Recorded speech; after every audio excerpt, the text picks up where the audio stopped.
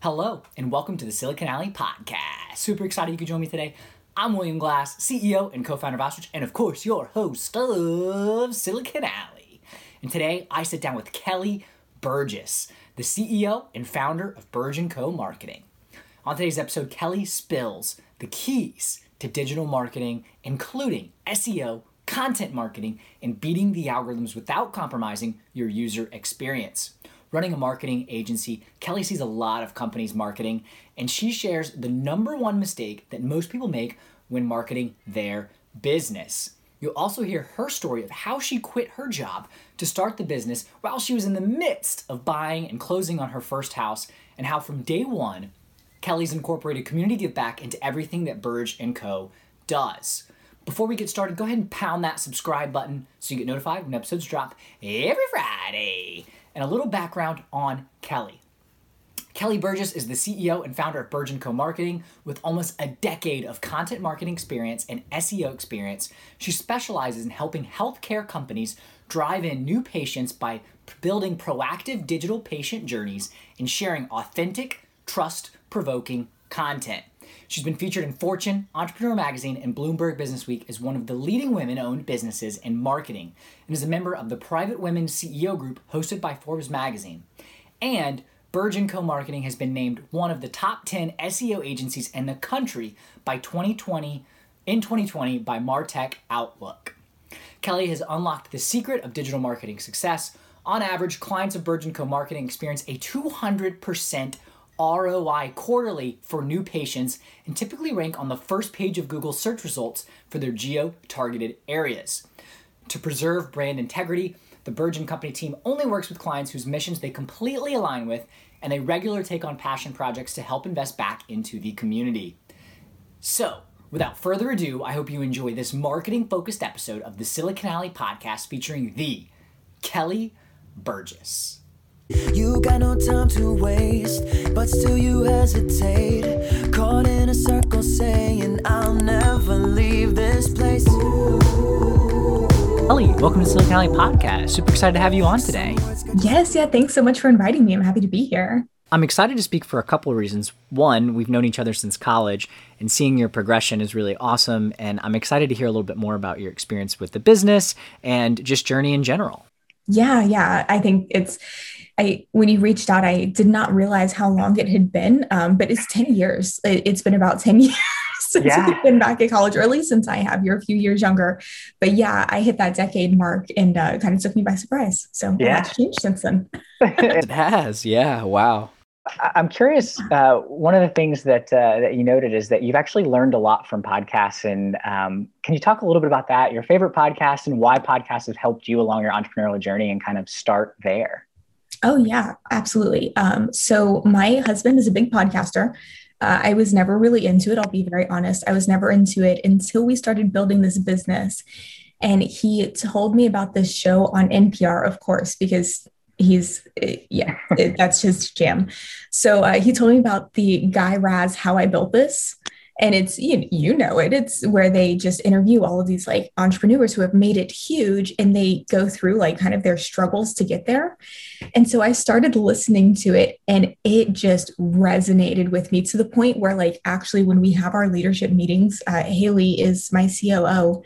And so we started listening to these podcasts together. And like, when we have our leadership meetings, if we ever run into like this massive obstacle, so like COVID for us, for a lot of businesses, massive obstacle. And it's like, okay, we've got to like move things around. We've got to change the way that we're doing things. And we always call it like our How I Built This moment, because inevitably in that show, Guy Raz is like, so like, this was your kind of make or break moment, and tell me what you did. And so we always go into these situations and we're like, oh, okay, this is our How I Built This moment. What are we telling Guy Raz? And it like forces us to problem solve and kind of like takes the pressure off of it, because we're already coming at it from this like success mindset. But yeah, no, that is hands down our favorite podcast. The Patagonia one like speaks to our souls of how that business is run. That's awesome. Why do you find that so effective? Like, what are some of the key things that strategy or tactic is so effective? And I think this is true across all podcasts. I don't think that this is exclusive to the How I Built This one. It's just something that we love. But I think podcasts in general, just the ability to hear people's stories, it makes whatever you're going through in life so relatable. So like, even if it's not an entrepreneurial podcast, we have a lot of clients who have podcasts of their own. So a lot of them are centered around, we work a lot in the mental health space, the healthcare space. So just people sharing their stories. And those types of podcasts have just spread like wildfire because there's something about the human spirit that just resonates when you hear someone else experiencing the same things, good, bad, or ugly, and, you know, getting through to the other side of it. You glean so much information. And I feel like it kind of builds this community, like this virtual community, because you have resonated with whatever you're hearing. So it's just like this really powerful thing that podcasts can do. But yeah, we love them. So Kelly, off the back of that, can you talk a little bit about, you kind of alluded to it earlier, but how did the business start? What led you to start the business? Yeah, talk about the early stages. Oh God, okay. So the early stages, so I was always in marketing. I got my degree in English and communications. I knew that I wanted to get into some kind of marketing, but I had no idea what it was. So my first job right out of college was actually like this mom and pop insurance agency, which had nothing to do with marketing. But I'm pretty sure the conversation that I had with the owners, who were wonderful people, was, you know, basically, you're young and we need social media, and like you have a Facebook, so you can do this, right? I was like, yeah, sure. No, I can totally do that, because I really thought that I could. And then I got in there and realized that Facebook for Business is a totally different algorithm than just posting cool pictures of yourself. So I started really diving in because I'm a type A personality. And if someone's paying me to do something, well, damn it, I'm going to do it. And so I started diving in and teaching myself how to do this. And it was right around the time that like SEO was becoming this really big buzzword. So that's search engine optimization. I'm sure most people are familiar. But it's basically all of the algorithms in the back end of websites that when you type in a search and, you know, Google pops up with all those results, that's the magic that makes it happen. So SEO was starting to become this buzzword. And so I downloaded the SEO handbook from Google, which was like 300 and some odd pages, and just like read it in my free time because I wasn't married yet and we didn't have kids. So there wasn't a ton of time to read this. So I just like read it and fell in love with it.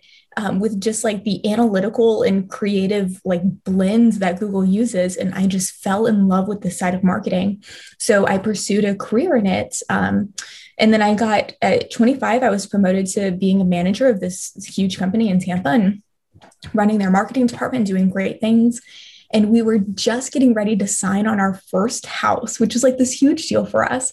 So we like got all the mortgage papers ready and we were getting ready to sign. And like the day before we closed on the house, I'm a very religious woman. I just felt like this was one of those like God-spoken moments where it was like, okay, start your own business. Like I knew it was somewhere on the horizon for me. I'd always dabbled with the idea, but it was like, that was the moment. And so I remember we signed our papers on a Saturday for our new house. The Friday before we signed, I like walked in and turned in my 2 weeks notice. So we actually signed the mortgage with not like, there was no job. It was just Ryan who had a job. And, you know, bless his heart, he was like, well, if you feel like this is what you need to do, let's do it. And so we did. And I just remember like, I called up every contact I had and was just like, hey guys, I'm freelancing. Like, I didn't even call it a business. I had no idea. I was just like, I guess I'm just freelancing now. So I told everyone that I was a freelancer. And within a month, I had already replaced, like, I have a great community and I had no problem asking for favors. You know, if you know people in certain industries, call on them. Everyone's so willing to help. So yeah, I just called everyone that I knew. They were so kind. They sent me a ton of work. And by month 3, I had actually had to hire on our first employee, which is Haley, who's our COO now. So I hired in Haley because I was so swamped with work. And then a few months after that, we hired a second employee and we just kept rolling. And honestly, we have not slowed down yet. So it's been really nice and really fun, and a little crazy. So that's how we started. Yeah, Kelly, that's awesome. Super incredible that you got to this point where you're about to sign on your first house. And oh, Lord. Can you talk about, so you mentioned, you know, faith is a big part of the business and your life. Yeah. You also referenced Patagonia earlier, and you're Oh, very yeah. socially driven. So can you talk a little bit about that, how that affected your decision making? Yeah, so right off the bat, I mean, we are very community focused. So with every client that we help, well, first off, we got very specific about who we wanted to help. And I say this not to sound arrogant, but just we're very good at what we do. And so if we are going to market a product or convince someone to spend money somewhere, we don't want it to be something that's just superficial, which is what really drove us into the healthcare, the mental health space. If we are going to put our efforts into, promoting businesses, let it be good businesses who help people, not just buy the next pair of sunglasses. And look, I love sunglasses. I have nothing against it, but that just wasn't our MO. That wasn't our passion. Yeah. So we were very specific about where we wanted to be and how we wanted to use our talents. And with that, we do a lot of community give back. So even during COVID, like we found restaurants, like family-owned restaurants in Tampa and Nashville. That's where our offices are. And we were just buying up gift cards from these restaurants and just giving them to families who were struggling. So like we would post it out on social. If anyone needed any extra help, like just here's a gift card. And they didn't even have to contact us. All they had to do was just call the restaurant and like it was already set up, just go get some food. And it was helping local businesses. And all of our employees are encouraged to like find community or organizations that they love. And so we have like these give back initiatives constantly, whether it's free marketing or, supporting their business in different ways that they need it. That's always been kind of a lifeblood of what we do. Yeah, no, I love that. I love that you've got that community social give back built into the DNA of the business. Oh yeah. When you were making those initial calls, when you made the decision to well, I feel like I need to do this. Let's go for it. Yeah. I'm assuming that a lot of those contacts still fit into that kind of bucket of social give back. Can you talk a little bit about that and how you were able to build in the early days just off the cold calls and scale from nothing? I mean, yeah. So I'll be honest. We didn't do a ton. We did and we didn't. Our give back initiative was not as robust as it is. Now as it was in the beginning. Sure. But we were still able to kind of work it in there. So what would actually happen? So when we started, like I said, I was just kind of telling people that I was a freelancer. I didn't really know what this was going to grow into. I'd never run a business before. So I was kind of learning as I go. I think we're all still learning as we go as entrepreneurs. And so I honestly was charging a freelancer's rate when this first started. And so the idea of having anything to give back. I mean, we give 10% off the top every single month. And it's 10% off of revenues that come in every single month we give back to the community. So we were doing that in the very beginning. That's always been a staple that we believe. But outside of that, I couldn't ask my team to do any extra work on these nonprofits because we didn't have the manpower. So I was just working on it on my own. So like we would have our normal clients and then I would stay up super late and just do all this community work. But it was great. And then we started building it into like how we run and making sure that our resources were correct. But yeah, that's kind of how we started with it. But a lot of my contacts were in the healthcare field already. So reaching out to them and just saying like, hey, this is what I'm doing. This is why I'm doing this. And just asking if they had any work or if they just wanted to set up a meeting. And like I said, people were really, really helpful right off the bat. So we were very fortunate. Yeah. Kelly, I think one thing that really stands out that I really admire your story is that it's very easy, especially starting something new, to have that kind of imposter syndrome. And even though you were using the term freelance, right? Calling it a business yet, you still had, the gumption to call up all the contacts that you had from your previous job and say, hey, listen, the imposter syndrome was still there. Okay. Totally still there. I remember distinctly, and I didn't even know it was called imposter syndrome. I knew nothing. I still know nothing, but I knew less than I do now. And I remember I was 26 when I started the business. And my husband and I had gone on a trip to Iceland like 6 months after the business started. I was like, I'm going to unplug for 2 weeks and go have my birthday in Iceland because that was a good idea, which it was. We had an excellent trip, but that was early in the business to unplug for 2. We were not ready. And but I remember in that moment, I turned 27 on that trip. And I had a lot of my meetings, because it's healthcare, a lot of my meetings are like me in boardrooms with a typically older generation running these meetings. And so it's very intimidating in the beginning. It's not these days, but I remember I had this moment of like, well, I'm 27 now. I can walk into these boardrooms and like, I can do this. I don't know why that like resonated so much with me, but I was like, I'm not 26 anymore. I'm 20. Like, I can do this now. It was, nothing had actually changed, but man, that imposter syndrome was so real in the early days. How did you, so it sounds like you had like you had this pep talk in your mind, right? Where you turned 27.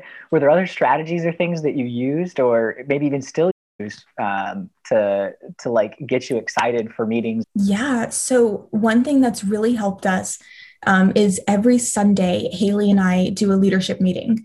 And in that meeting, we obviously talk about a lot of big picture stuff, a lot of strategy, normal leadership things, but we always kick it off with our why. And we always come back to the people we help and the community organizations that we help. And like, we bring it back in every time, because for us, that's our driver. And so like, we can solve these like big picture issues in our organization all day long. Like, we can focus on that, but it doesn't get us fired up the way that like relating what we're doing to why we're doing it does. And so every single Sunday we have these meetings where we just focus it in on why. And it's been really helpful. We've noticed a difference. I will admit there was a season where we did not do that and things were kind of stagnant. Especially during COVID, we got into like this problem solving because things were just shifting so quickly. Yeah. And so we were problem solving, but we weren't talking about why we were doing what we were doing anymore. And we got really burnt out. We had to bring it back in this year. It was a little bit difficult. Yikes. Yeah. Getting away from the why. I'm curious, have you always thought that way? Was that something that you used in your previous job where you started the business? Like, because that's, I mean, you hear Simon Sinek talk about like, I was just going to say Simon Sinek. So my father-in-law, I love this man dearly. He is a bookworm. And so every day he gets so excited. Haley is actually my sister-in-law. So she, yes. So this is a family affair. So she has her degree in internal organization. And so that's why she's our COO. She has been trained in how to run internal businesses. Yeah. So that's perfect because I have no experience in that whatsoever. I'm just really great at marketing. So we blend really well. And the goal has always been, as long as Thanksgiving dinner isn't awkward, we're good here. We can keep this rolling. So, but our father-in-law, we both married into the Burgess side. So our father-in-law is super bookworm. He's always been so excited to watch Haley and I build this. So he actually got us our first year in, I think it was pretty early in, he got us the Simon Sinek book about it's what is your why, or I can't remember what it's called. It's right here on my shelf. Start with Why, Simon Sinek. It's right above me. So he got us that book, and that was like the game changer for us of like, oh, right. Like, we always knew what our why was, but we didn't really focus on it until we read that book. And then we were like, oh, we should bring this up regularly because it's kind of a big deal. Yeah, no, that's awesome. I love the application of it. It's easy. I feel like at this point he's done a great job of going viral, so to speak. And I think a lot of people recognize that, but actually applying it, it's really interesting to hear how you guys actually apply it in the business. Yeah, it's been really good. We love that book. Kelly, one other thing that I'm really picking up is that you love learning, right? Diving in, reading the hundreds of pages of SEO document on Google. Like, talk to me about that and just how you taught yourself this stuff. Well, the fun thing about SEO is that you can only learn so much, and then it's a lot of trial and error because it's constantly shifting. And so anyone, side note, as a business owner, anyone who tells you that they are perfect at SEO or tries to sell you on that, run the other way because it's always shifting. Google algorithms change month over month. I think that is kind of why I love being in this industry because, you can read and read and read all day long and you're never going to know everything. So it's like a compilation of reading and getting your hands dirty and doing the A/B tests. And it just, man, if you love learning, this is the right industry for it. SEO, I can't tell you how many, unfortunately, I've seen a lot of business owners hire a SEO expert and see a bunch of bot traffic or things like that whether it's on social media or YouTube or things like that. And just a lot of money down the drain because it seems that, especially if you're not familiar, that you can waste a lot of money because SEO is not a short-term strategy. Yeah, no, that's exactly right. Yeah. So by the time that you're supposed to be seeing results, I mean, you've already sunk so much money into it that if the company isn't providing, it's a big loss if it's not done correctly. Yeah. But if it is done correctly, it's like this beautiful evergreen return on investment. So, you got to vet people well. Yeah. Any advice on how to vet people or, what to look for if you want to hire out help with SEO? Yeah. I would say there's a couple things. One is that you should always ask for results. Which seems like an obvious thing, but when I say results, like get a hard name of a client and call that client, because it's really easy for someone to say, oh, we drove X amount of traffic to so-and-so's website, and they probably did, but who's to say that that was qualified traffic? Like, what's the actual return on investment? So don't get drawn in by these flashy numbers of traffic and so many keywords on the top page of Google. All of that stuff is great, but what you really want to look for in a good SEO company is how much of that traffic was actually qualified? Are they reaching the target audience, and are they inspiring that target audience to actually buy your product or service, right? So what's the conversion rate and what's the return on investment? Those are the only two questions you need to be asking an SEO company, and the good ones will be able to provide that information. The other thing that you want to ask about is their user experience, right? So a lot of SEO companies are very big into like keyword targeting, and that's a necessity. It's absolutely a necessity, but oftentimes you get into a situation where they value keywords over a user experience on your site. And it results in this really high bounce rate because people go to your website and they're not seeing any kind of content that's engaging. They're just seeing like keyword heavy, analytical content, and it's not great. And so they'll go to your site and then they'll bounce off, and Google will start thinking that your site is spammy because no one's interacting with it, and you'll actually be penalized for it. So make sure that they're talking about user experience and the user journey on your site more than they're talking about keyword placement. So those are my two pieces of advice. Yeah, no, it's really, really good advice. And I think it's easy to get caught in the numbers and not think about the person behind the search. Yeah, and those numbers sound great. So it's easy to get sucked into it. But yeah, it's at the end of the day, you can have millions of people on your site, but if they're not buying your product, then you haven't really moved forward. Yeah, no, it's a great point, right? That conversion rate is super, super critical, not just getting people to your website. Right? You could have 1 million people walk into a Walmart, but if no one ever bought anything, they would go out of business. So Exactly. Kelly, in terms of the focus on healthcare, you kind of talked about this around mental health and this being really important to you guys. Can you talk about why healthcare and what are some of the key things within the healthcare industry that you really, really enjoy?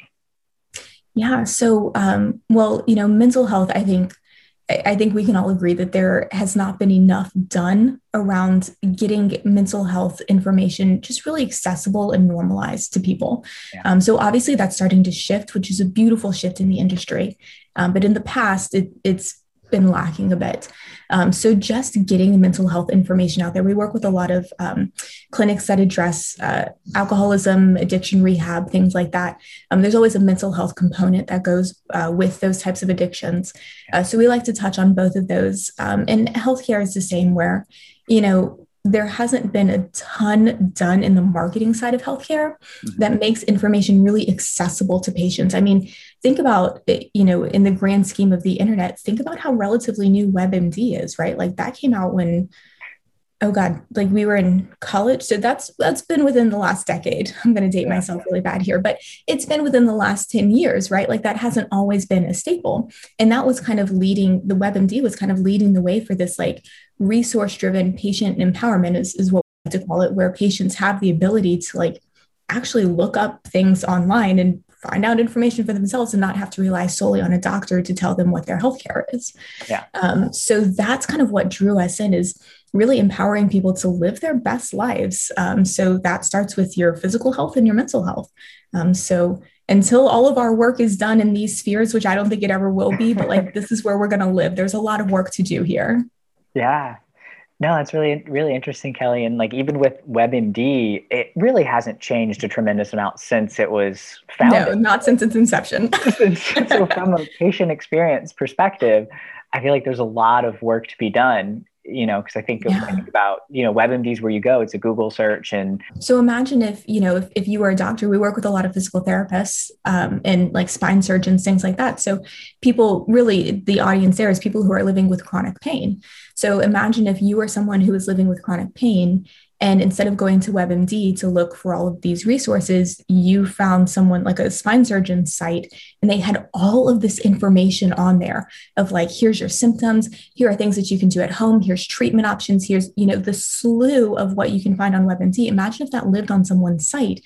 You would trust them a lot more than just going to their site and being like, hey, spend thousands of dollars on spine surgery. Trust me, I'm good. Right? Like, why isn't that resource content built there? Because that's really, this day and age, your digital experience is your first impression with a patient. So you have to get that resource out there and empower people so that they feel connected and they feel that trust right off the bat. Otherwise, they're never going to come in to see you. Yeah, no, it's a really great perspective. I'm curious, do you battle? And I'm interested to hear like the perspective from your clients. If sometimes a patient comes in and has dead set that they have some sort of illness or whatever it is that they know that they know what it is and they just need X, Y, or Z. How do you balance the education from the over authority that I know everything on the patient side? I am certain that it happens. Blessedly, if it does, it doesn't happen enough to where we've had that feedback. So okay.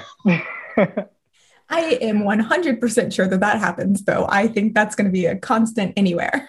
Yeah, no, I agree. So I say that because I've been that patient before. So totally, me too. Yeah. Yeah, I experienced that with our daughter. I have a 16-month-old. And so whenever she gets like the sniffles, I'm like Googling everything. So by the time I call the pediatrician, I'm like, okay, well, I think it's this, and this. And he's like, no, just bring her in. Just bring her in. Like, slow your roll. But yes, no, that WebMD empowerment, it resonates. So Kelly, how do you balance family? You alluded to your 16-month-old. How do you balance family, the business? You're growing, you're doing all these great things in the community. Like, how do you do it? Oh man. Okay. Well, I don't. I'm going to be fully honest because I think that this is where podcasts resonate when you get into those nitty gritties. I do not balance it. But we do the best that we can. So we legitimately, like, I kid you not, right here at my desk, I have a priority board. Oh, I just saw my green screen a little bit, but I do have a priority board where, right now, and this is going to change, I assume, once we get out of COVID and once our daughter gets older and we have more help. But right now we're both working from home and we have a little bit less community than we were expecting in these early stages of parenthood because of COVID. That's cool. Yeah. Everyone's in this boat. This is where we're all at, and that's fine. However, it's caused us to be very, very picky about where our time goes because we're not going to get it all done today. And so we have a literal priority list that we sat down. We sound like crazy people, but we had to do this for us, where we sat down and we said, okay, top priorities, here they are in order. And so when something comes up, it's like, where does this fit? Because it's not can we fit it in? It's, okay, what are we moving off of our plates to make this fit? And is it worth moving that off of our plates? So that's where we're balancing right now. And it's also, I will say, it's really easy with both of us working from home. It's easy to get into those late night working, and we've done that. Like, I am not against those late nights, but it's not sustainable. And so we do have hard cutoffs. Like today, for example, Friday, date night, which these days looks like ordering sushi in and watching WandaVision on Disney Channel because we're obsessed with the Avengers. I had never seen any Avengers movie until COVID hit and we had nothing to do. And we've watched all of them and I'm hooked now. So all of that to say, Friday nights, hard cut at 5:00. It is date night. Wednesday night, I will work late. That's fine. But we have our boundaries. Gotcha. No, I love that. Yeah. And I appreciate you talking about some of the challenges. Are there any other challenges when you think about, your journey? You mentioned kind of with COVID getting away from the Y for a little while, but what challenges have you faced? From a business perspective, when COVID hit, it was really interesting for us because we both had the fortunate and difficult position that because we were in healthcare, the fortunate side is that all of our clients were okay. I mean, it's healthcare. So that's not going away, especially not now. The difficult side was that we work in elective healthcare. So, yes, rehab wouldn't really be considered elective, but spine surgeons, physical therapy, that's elective. And so at first, they weren't even part of the mandate where they could stay open. So a lot of these businesses closed. And so we had this situation where I'm so proud of my team. It is unbelievable. In 3 days, we stood up virtual physical therapy platforms and connected it to all of the marketing efforts across the board for like 87 locations. We set it up in 3 days. I don't think my web team slept. I don't think I slept. Like my poor husband, I was like 2 a.m. Like it was just, we had to get it up because this was this critical moment of like, they could go under, like they just lost all of their clients in one foul swoop. And it was crazy because our biggest client is this like national physical therapy company. They own just a ridiculous amount of locations across the country and several brands that work under this umbrella. And so, Q1 right up into COVID, we had hit a 300% ROI for them. Like they spent $90,000 on marketing with us and we brought in $270,000, actually a little bit more than that, in new patients for them. So not even like recapturing their old patients, but like brand new patients, 300% ROI. It was the best quarter we had ever had with them. And then COVID hit right at the end of Q1. And we were like, oh God, we're going to lose all of this traction that we've built for them. So we stood up those virtual platforms in 3 days. And I will say at the end of the year, it wasn't the best growing year, but they still grew by 2%. And listen, I'm going to call that a victory because a lot of businesses, especially a lot of elective healthcare businesses, lost patients and they didn't recover well. And so to maintain their current patient load and grow even just a little bit, that was a really beautiful win. And I apologize. I said the end of the year. What I meant was the end of Q2. It was June when we took those stats again. I don't know why I said end of the year, but so from April to June, end of Q2, we had really recaptured and grown slightly. By the end of the year, I apologize. The stat for that was 27% is what they ended up growing last year, despite COVID. So, it was challenging. I will say that was one of the biggest challenges, but my team is fantastic. And they don't run away from challenges. We have a lot of entrepreneurial minded people on the team and we hire it that way for a reason. So that when things like this hit, they just hit the ground running.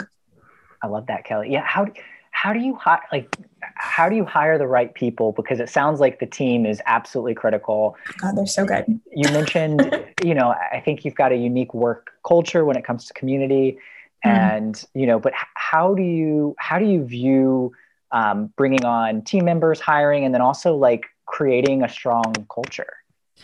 Yeah, so I will say a lot of that falls under Haley's jurisdiction. We definitely talk about it together, and I can speak to it all day long. But I have got to credit Haley with the culture that we have because she just goes above and beyond of like making sure that everyone stays connected. She really takes the time to like find out like what people like individually. We do like a reward system, and she's always really good about like even when it comes to birthday gifts or like hey good job gifts or whatever that is. Like she gets really personalized with them. She's so good at keeping our team together and our company culture. But the one thing that we decided when we had to do our first hire, like 3 months into business, so we had no idea still what we were doing. I don't even think that we had registered as an S Corp yet. I think we were still like in this weird in between where like I was a freelancer, but I had contractors where it probably wasn't kosher, but we got it all sorted out. So we had no idea what company culture was. So we figured out what our core values were. We were like, all right, we're a company. So companies have core values. So we figured out what that was and we hired for core values. And I had always heard like you hire and fire by your values. And I didn't really understand what that meant until we were put in that position. But we started really looking for people who had those core values because we can get anyone training, coaching, we can teach anyone anything. There's enough resources in the world that anyone can be trained if they have enough of a foundation, but we cannot train core values. You either have them or you don't. And so that's kind of what we've started doing. We've made some mistakes along the way, but the team that we have now all represents our core values. And I think that's why we work so well together. Yeah. Kelly, what are your core values? Oh man, you know what? I'm going to be very embarrassed that I don't know them off the top of my head, but hold on, I will pull them up because we literally just went through this training. Surely you've heard of the book Traction. Yeah. Okay. So we have a business coach. We're going through the EOS process now. We joke because the first 3 years we did what I like to call guerrilla growth, where we just grew drastically and didn't have our feet under us for any of it. And then COVID hit and we were like, okay, there's some pretty big holes in our foundation here. We've got to get the right coaching in here because we're growing too fast. And it was starting to we were hitting some hiccups because we didn't have the right pieces in place to scale. And so we started doing this coaching, this EOS training. So our core values, because we just agreed on them. So you're actually the first to hear our new core values. So number one is we never miss a deadline. So if we are still breathing, our work will be turned in on time. We do not miss deadlines. It has always been, I've been a stickler for deadlines. It rings true. And we have had this as a hire fire issue in the past before. So we do not miss deadlines. Number two is that we are always willing to take on new challenges. So we will step out of the box to learn new things. We will not take no for an answer. We will push the limits. And if we have to make new rules to do it, we will make new rules to do it. But we will take on those new challenges. We maintain integrity, honesty, and accountability for ourselves and our work. So whether we have someone, expecting a little or a lot, it doesn't matter. It's all getting regarded the same exact way because our name is on the line and we understand the value of reputation. And we always say our reputation outweighs our profit every single time. If our name is on it, we're doing it right. We value modesty and humility with a little side of confidence. So this is a team game. This is not an I game. So we want to have the confidence that we know what we're talking about. But, there's a saying that Haley and I always tell the team, which is, confidence is knowing what you bring to the table. Arrogance is thinking that you're the only one sitting there. So modesty, humility, little side of confidence. And then the last one is that we strive for team success, not just individual. So this is especially true in marketing. We have so many collaborative projects that if we get someone in there who doesn't understand teamwork, it throws a monkey wrench in the whole thing. So we have to have someone who's team focused. Yeah, those are our core values. I'm so glad you asked. We just finished them. That's exciting. No, I like them. Yeah. That's sneak peek. That's awesome. Yeah, I appreciate that. Appreciate you airing them here for the first time. Yes. Yeah. Hopefully Haley's not I don't know. Hopefully I don't hear back about that one. We haven't even released the new ones to the team yet, although there's nothing in there that will surprise them. So we're fine. Okay. We can hold this episode then if we need to. So it's fine. Kelly, you and Haley have built something amazing. The team, it's awesome what you've built as a company, the core values, the community give back, how you put clients first, and just what you've built. I'm curious, can you give any advice specifically to female entrepreneurs, women that want to start businesses, and what advice do you have for women specifically, and how do we encourage more female entrepreneurs and success stories? Yeah. I have a fantastic female entrepreneur coach. Her name is Julia Pimsleur. I have her book somewhere. It's not on the shelf right above me, but I will send you the name of it later. But it's called $1 Million Women. And it was the first book I read. Actually, the week that I started the business, I went out to Barnes & Noble and bought this book. And it had something that I think it speaks to all entrepreneurs across the board. I think that women will especially relate to this because we tend to be a little bit more community focused. But it's all entrepreneurs across the board. But she said in her book, you build like the Notre Dame, you don't build like the Eiffel Tower. And that has resonated with me since the day I read it. And she basically said, you build with your support system around you. So like the Notre Dame, it has like visible support beams as it goes up. And then the Eiffel Tower obviously goes up to a point, and she made the point of like, if you're the only one and you don't build things with the proper support team, then you will be the bottleneck of your own company. Your time is finite. There's only so much you can do. You will bottleneck yourself. And so the first thing I did was just find the right team and find the right coaches, because I don't know what I don't know. And there's a lot of people who know things more, they know more than I do. And so I found everyone that I could, and I just asked for help. And people are so good about helping. I mean, my word, people are so kind, especially in the entrepreneur space. I think we have this vision that it's so cutthroat, and maybe it is. I've run into a few people that weren't so helpful, but by and large, it's such a help and growth focused community of just like-minded people. So I say my best advice is ask for help. Like, know exactly what you want when you ask, and just go for it, because people will help you along the way. That's fantastic advice. Completely agree. And you sitting down on this podcast, I think, is a testament to that, right? You're giving back your time, talking about your story, so other people, other entrepreneurs can use that and take away things from this conversation. So I absolutely love that. And, the concept of building that support system around you versus building the business around just you. Mm-hmm. And, I saw so many colleagues who did, and I don't know them well enough to know why, but I just saw them burning out, right? Like this, 3 a.m. burning the midnight oil, like have to work longer, harder than everyone else. And like, look, I love working, and I will absolutely work the long, hard hours. But doing it because you don't have the support is very different than doing it because you love what you do and you're choosing to put in a late night because you love the project you're working on. And I never wanted to be that person who was slaving away and forgetting why I was doing what I was doing. So that support system was crucial. I'm curious, how do you define success? Like, what does success look like to you? Man, we just did this exercise too. This podcast is coming at the perfect timing. So, when I first started this, I was really tempted to define it by okay, we're going to hit a certain, profit and revenue goals, and all of that stuff is important. Then I got a little bit older and I had a kid and things changed. And so my perspective on life changed. I'd like to think that I'm a little wiser these days, but I think for me, we sat down and really tried to define, Haley and I tried to define what success was, what is our goal for this? And I think for us, it's all about, at some point, how do we want to live our lives, right? So we have no intention of not doing this business. This isn't a one-off lifestyle business for us. We love what we do. But we don't want to be slaves to what we do either. And so we really had to figure out what is the life that we want to live, and how can we fit the business into it and not the other way around? And so I think that has been, in the life that we want to live will shift constantly. But that's really been our definition of success, is how do we make the business work for us and for the people on our team?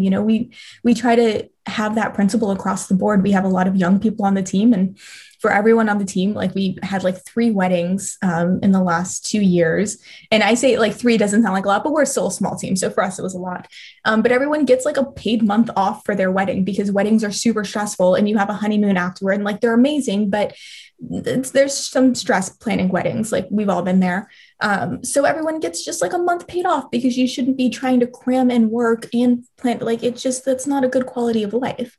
And we give a ton of mental health days and unlimited vacation, which everyone loves actually. As long as you don't miss a deadline, you can take your vacation. But yeah, just trying to figure out what the life is that we want to live, and then how the business can make that work and not the other way around. Yeah, I love that. And it sounds like you are not just saying these things, but you're also living by them, right? When you talked about your core values. And I think that is absolutely key. And I can feel it from the conversation and the business and what you guys are doing. So I think it proliferates throughout the organization, and I can feel just that energy from you. So, well, thank you. Yeah, no, we have a good team. It's really good to have a team where everyone's on the same page. It just makes a really big difference. And again, that's a testament to Haley and what she's built here. She's the queen of company culture. Sounds like a great duo that you found. So Kelly, one thing, so my focus is very much on financial well-being. Could you describe your relationship with money? Yeah, totally. So so the first year in business, I will, you know what? I'm going to preface this by saying I had no idea how to financially run a business. So when we first started, like I said, I called myself a freelancer for the first couple of months and I charged a freelancer's rate. So we actually were in a bit of a pickle in the first year because my team had expanded and I had never changed the rate.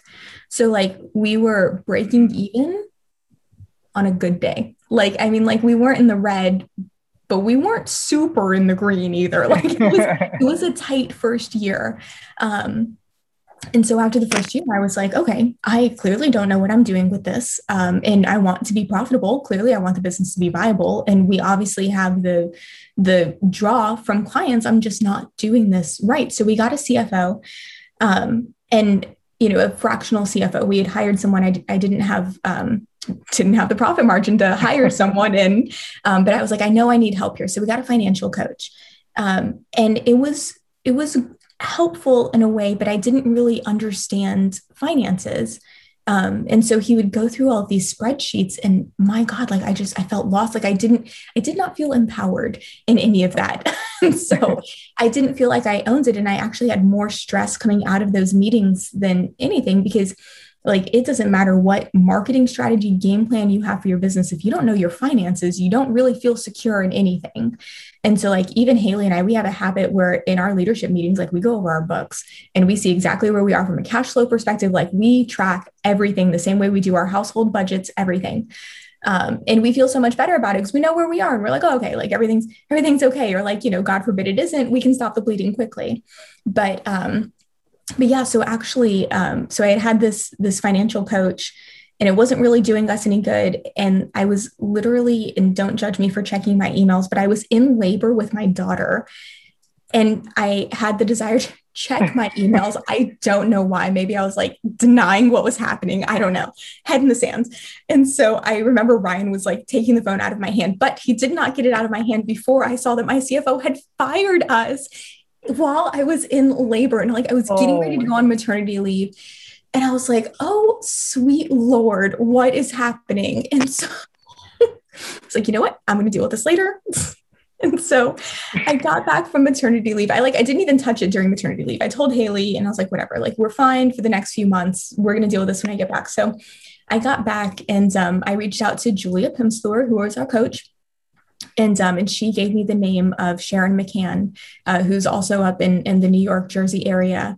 And she does fractional CFO services. And she has been the greatest hire that we have ever worked with. So she sits down with Haley and I week over week. And she really broke down, like, not just because honestly, our budget leading up to this was like, how much do we have coming in? How much do we have going out? Like, it was very simple. And Sharon's like, no, okay. We've got to track accruals and cash flows. And like, there was so much, like I had to learn how to use Excel. I'm a Google Sheets kind of girl. And so I now feel like I'm proficient in Excel, which I kind of hate, but there I am.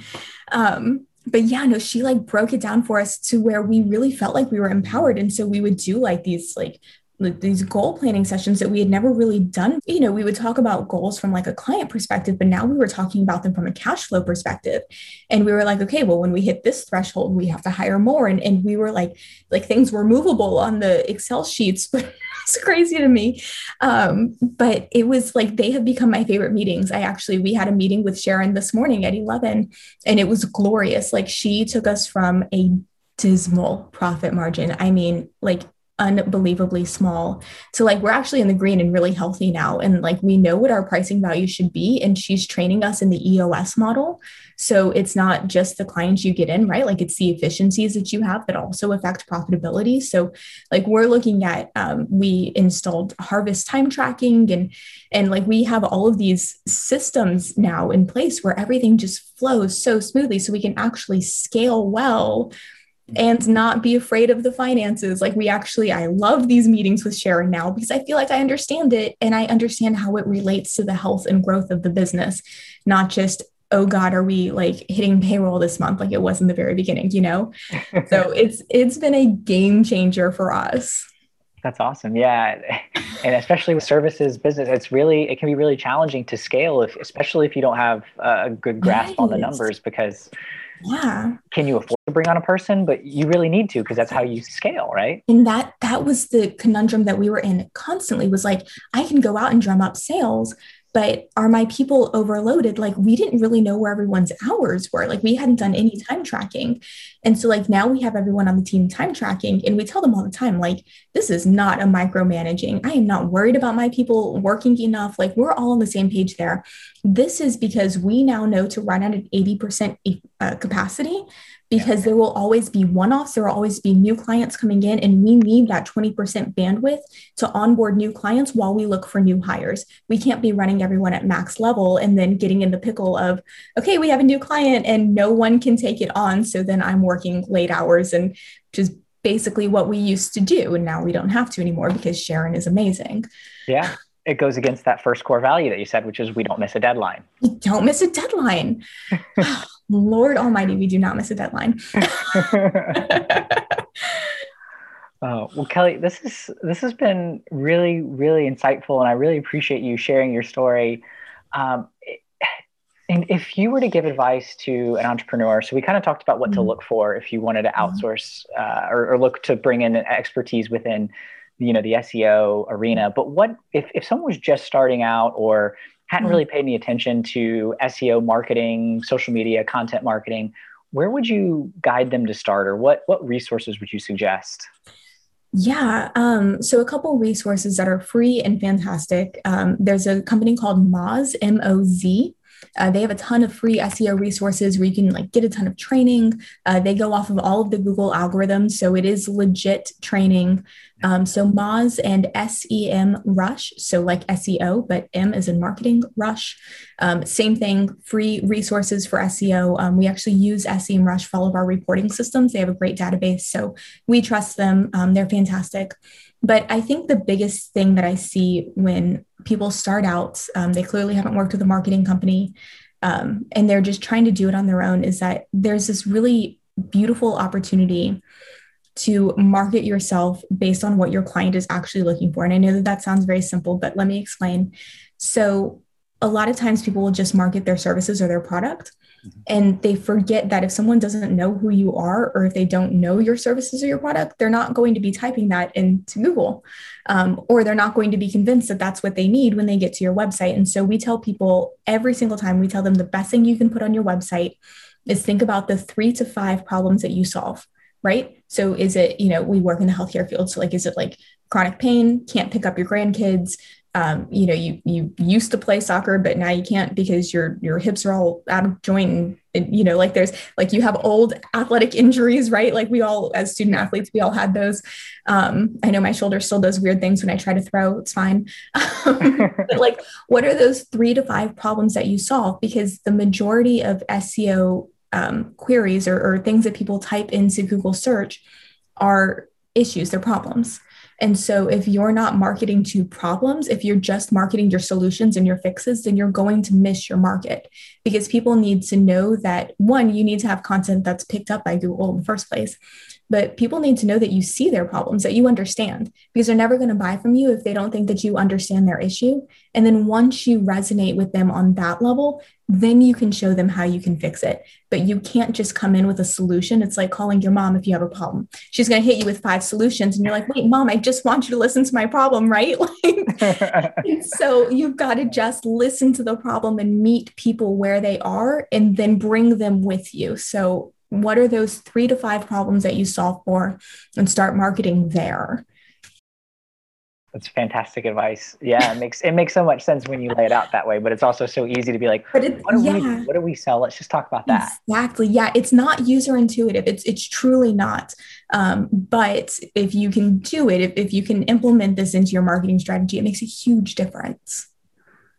Well, Kelly, thank you so much for sitting down and joining today. I want to leave you with the last words, and then please let us know how we can support you if folks want to reach out. Okay. Yeah. Well, thank you so much for having me on here. This has been so fun. I've done a few of these podcasts, but this is hands down the most energetic one. I've had such a great time here. Well, thank you. Yeah. So I think, I would say if I have to leave someone with advice, I would say, from a business perspective, whatever industry you're in, like always think about the user experience. So don't sacrifice it for extra keywords or a fancier website design or any, like, you have to make users feel empowered when they visit whatever your site is. Otherwise, everything else that you do, it isn't going to matter if people don't feel empowered when they're on your site. It's the same way that you would converse with someone. If they don't feel great in your conversation, they're not going to come back and talk to you longer. So just treat people as if you are talking face to face with them. It's the same kind of feeling that your website should have. But yeah, and then if people want to get in touch with us, we actually do free brainstorming sessions. We started this during COVID when a lot of businesses were struggling and they didn't necessarily have the revenue to hire on marketing. We just didn't want to see businesses go down. So we started doing free 30-minute brainstorming sessions where you can come in with one key issue and we are going to problem solve it until we have a solution. It usually takes about 30 minutes because we've done this a lot. So you can actually go to our website, burgeandco.com, and there's a sign-up sheet right there on the homepage where you can sign up for a free 30-minute brainstorming session to kind of kick you off with your marketing efforts. Awesome. That's a fantastic resource. It gives back to the community, the ethos of the business and what you've built. So it is a core value. Yes. Well, Kelly, this has been a ton of fun. Thank you so much for sitting down today and sharing your story and experience. It's been a lot of fun. Thanks for having me. On your way out, please share the podcast with others. It's the only way that the community grows and others hear these incredible stories from entrepreneurs and top performers. And of course, pound that subscribe button so you get notified when episodes drop every Friday. I'm William Glass, CEO and co-founder of Ostrich, and of course, your host of the Silicon Alley Podcast. Have a very profitable day. You got no time to waste, but still you hesitate. Caught in a circle saying I'll never